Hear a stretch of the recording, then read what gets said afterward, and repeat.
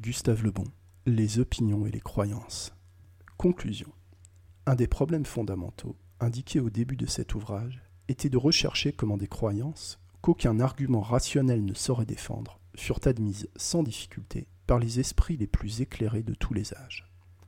Tant que la psychologie considéra la croyance comme volontaire et rationnelle, l'étude d'un tel problème ne pouvait être abordée. Dissocier les éléments générateurs de la croyance, prouver qu'elle est inconsciente et formée sous l'influence d'éléments mystiques et affectifs, indépendants de la raison et de la volonté, c'était donner dans ces grandes lignes la solution cherchée. Mais cette explication restait incomplète. Si la raison ne crée pas la croyance, elle peut au moins la discuter et en découvrir les côtés erronés. Pourquoi cependant, malgré les démonstrations les plus claires, une croyance réussit-elle à s'imposer ?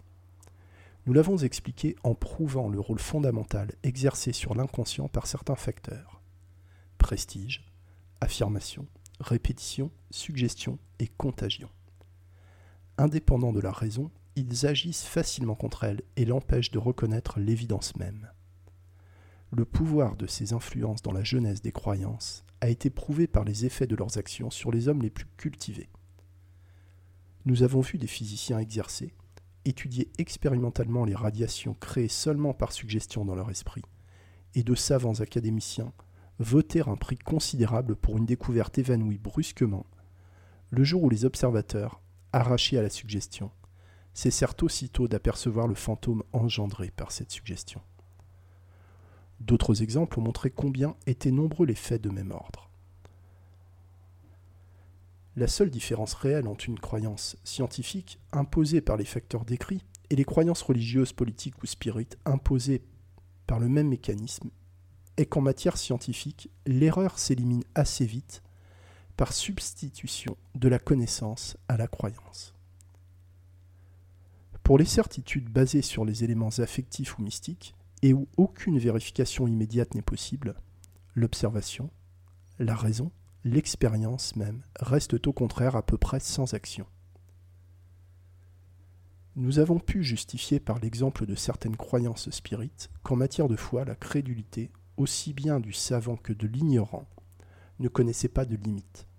Cette constatation rend tolérant pour toutes les superstitions enregistrées par l'histoire. En démontrant, au moyen de faits précis, comment des esprits éminents se convertissent à des croyances d'un niveau rationnel égalant celui des plus fabuleuses fictions mythologiques, j'ai réussi, je l'espère, à mettre en évidence un mécanisme mental que les recherches de la psychologie avaient laissé inexpliqué jusqu'ici. Nous sommes arrivés ainsi à cette loi philosophique importante. Loin de présenter une origine intellectuelle commune, nos conceptions ont des sources mentales fort distinctes et sont régies par des formes de logique très différentes. De la prédominance de chacune d'elles et de leurs conflits naquirent les grands événements de l'histoire. En attendant que la science révèle les vérités immuables, cachées peut-être sous les apparences des choses, il faut nous contenter des certitudes accessibles à notre esprit. Dans l'état actuel de nos connaissances, 3 ordres de vérités nous guident. Les vérités affectives, les vérités mystiques et les vérités rationnelles. Issues de logiques différentes, elles n'ont pas de commune mesure.